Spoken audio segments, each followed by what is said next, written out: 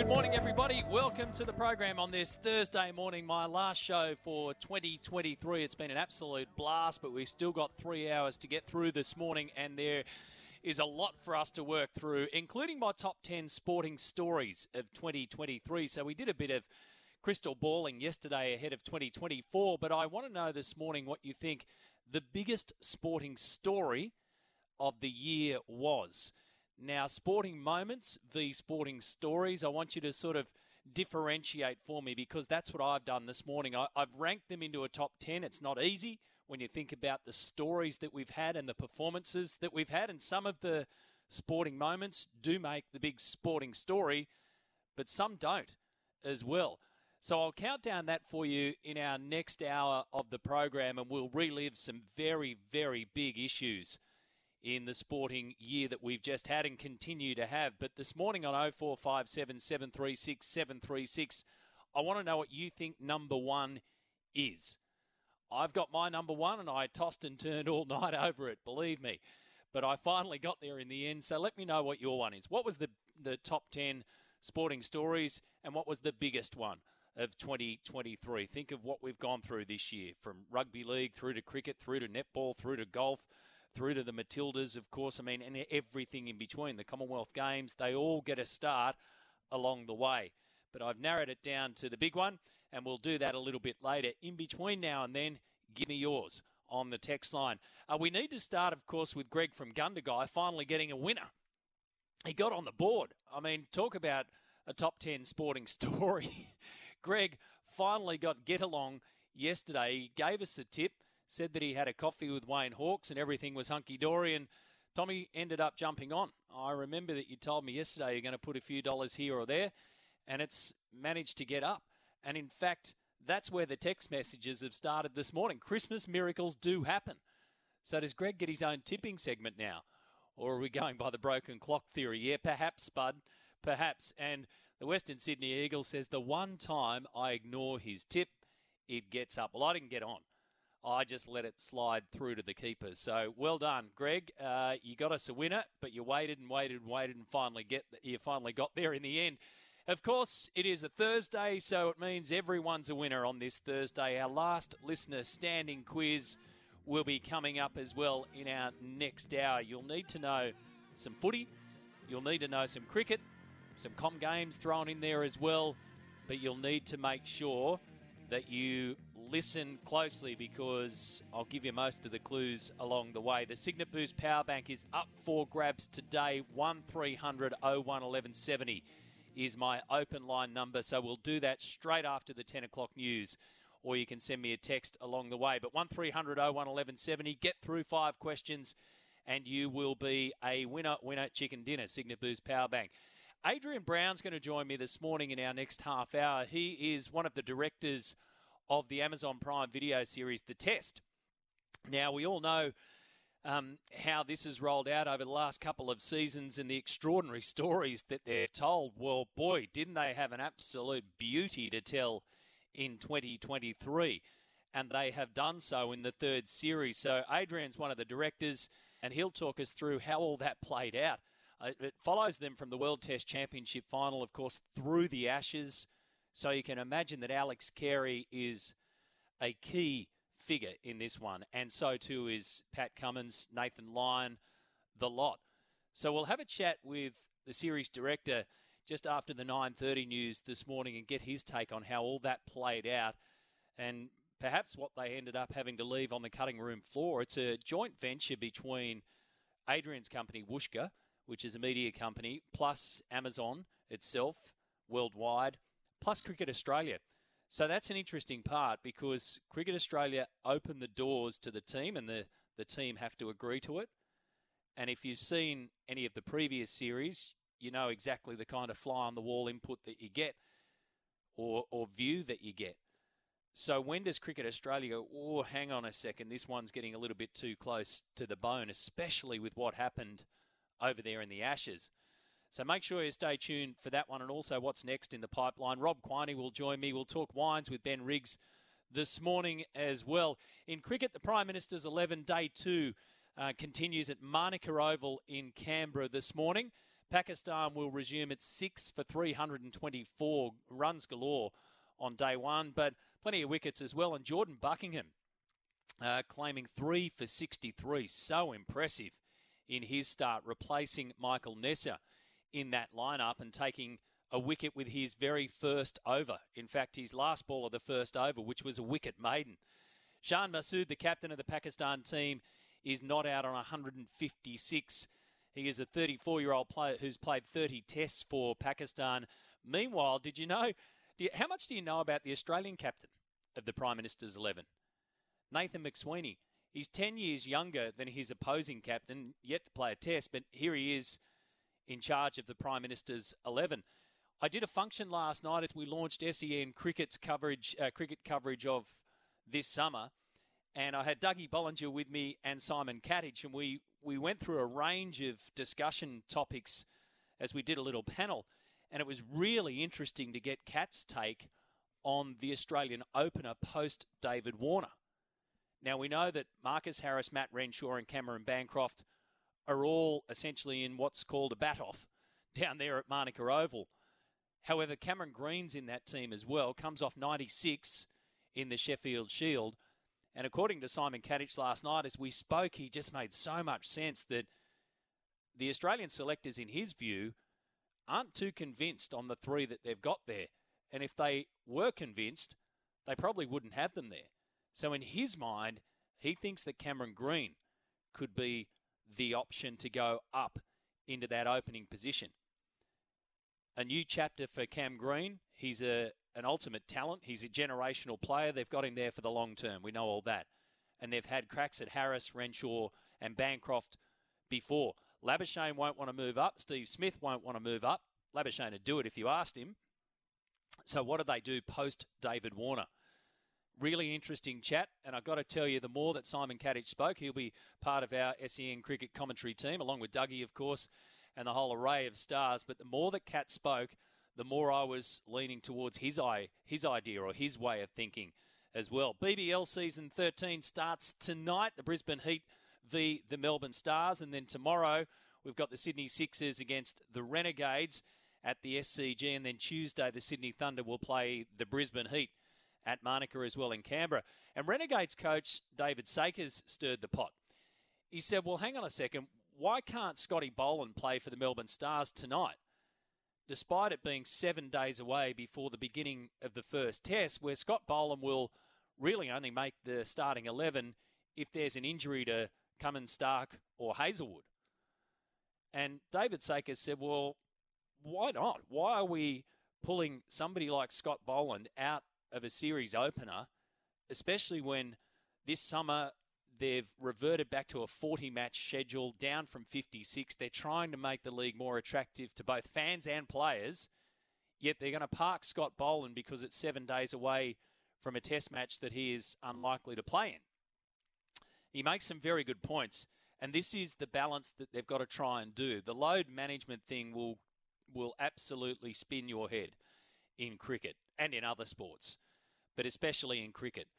And they always have to err on the side of caution here, and no doubt with fast bowlers as well. Get all that. But David Sakers said it's so hard for Cricket Australia to get it right, but there should be more consistency with who can play and who can't play. And there's got to be more transparency a long way out. It seems to me at times it's done on the run instead of long-term planning. He said, I want the best players in the whole of Australia playing this competition. I can't see how Scotty Boland bowling 4 overs is going to have a huge effect on him. And he's been playing enough cricket. 4 overs is not going to kill him. It's a good point. It's a really good point. Now, they've got to manage it. We get that. But you'd think that if you've got an opportunity to play Scott Boland and he's going to bowl 4 overs in a BBL match, that you'd try and make that happen if you could. Not to mention Nathan Lyon being ruled out because of those international commitments for what was going to be his debut for the Renegades against the Sydney Sixers. So it's that balance there. Let me know this morning what you think about that and what you want from BBL. Do you want more of our international players? They've changed the schedule. They've finally gone back to 40 matches. Do you want more access to our big stars from the Test arena and more flexibility?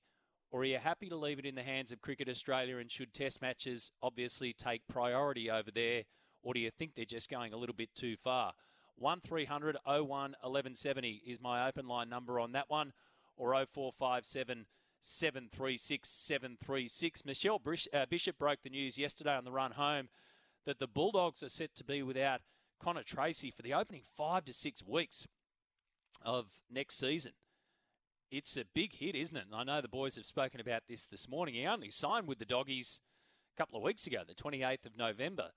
But an ankle injury happened on his final day, which we told you about at pre-season training with Cronulla before the switcheroo. And now he looks as though he's going to miss at least the first month of the NRL season, which, of course, starts in Las Vegas and will start with the Seagulls taking on the Rabbitohs Sunday afternoon, the 3rd of March, our time. That'll be the first match, but Connor Tracy and his debut for the Bulldogs will have to wait. As Michelle Bishop said, it's not just an average role, it was a really bad role. He'll be out. He can't do much pre-season, which is a massive blow, and you hate to see this, 100%. The Doggies' first 5 games of 2024, they had the Eels away, the Sharks away, the Titans at home, the Bunnies away, and the Roosters at home. And, of course, the Roosters are in the news. Mark Nawangani-Tuasi is reportedly set to sign with them on a 2-year deal. So look at this as a straight swap, folks. They get a Wallabies winger and they lose Joseph Suaalii to the Wallabies. Nawangani-Tuasi would sign for 2 seasons, 25 and 26. Interestingly, leaves the door open under that deal if it goes through to return to Union in time for the 2027 World Cup, but would rule him out of the British and Irish Lions tour. So let's think about this. And Roosters fans, give me your thoughts on this. And we say this quite often. There are many more things to go into it, but what if there was a straight swap at play here and you could do it straight away? What if Nawangani-Tuasi could come to the Roosters early and Suaalii goes to rugby union early? Suaalii gets some Super Rugby under his belt before he heads off to the spring tour, and Nawangani-Tuasi gets time there either in and around the group to build his life as a rugby league player for the Roosters. It looks as though it's going to happen anyway at the end of the year. You don't want to let players go that you've already got, but if you've got a like-for-like replacement perhaps, who knows? Would you rather see just a straight swap, or are you prepared to sit this one out and see how it plays out for the rest of the season? Let me know your thoughts on that, Roosters and rugby fans, on 1300 01 1170. Now, the golfing rollback, it's been made official. We've covered this week and all the hoo-ha that's around it. If you've missed it, basically what they're doing is they're rolling back the distance that a golf ball can travel. It's that simple. However, it's for both professionals and amateurs. So it's for you and I, and it's for Rory and Tiger. The professionals will cop it in 2028. The amateurs will cop it in 2030. They will enact a change to their golf ball testing protocols that will make the ball travel shorter. They'll be limited to 317 yards with a few yards of tolerance around it. What's the end game here? Well, what's the outcome? The R&A and the USGA, who have enacted the rules, predict if you're a pro, 9 to 11 yards you'll lose, 5 to 7 yards on the LPGA, and for the rest of us, between 1 and 5 yards of distance. A lot of feedback on this from players, from manufacturers, from tours themselves, but it's now been made official, and the part that was coming, which they originally were going to leave in 2 parts, they were going to say, let's do it only for the pros, essentially, and leave the amateurs alone. Well, they've made it official that it will come for both, albeit with a 2-year break in between. The pros getting it in 2028 on January the 1st, and then coming into all levels of golf in 2030. So I'll give you some of the feedback around that from players, manufacturers. The manufacturers are key in this one, and also the tours as well, who I've got to say are massively sitting on the fence because they have to. They have to. Let's go straight to the open line. James on the line. My last show of the year, James. I'm tipping that you've got some gold for me this morning. Chicken Scotch fillet. Thank you very much.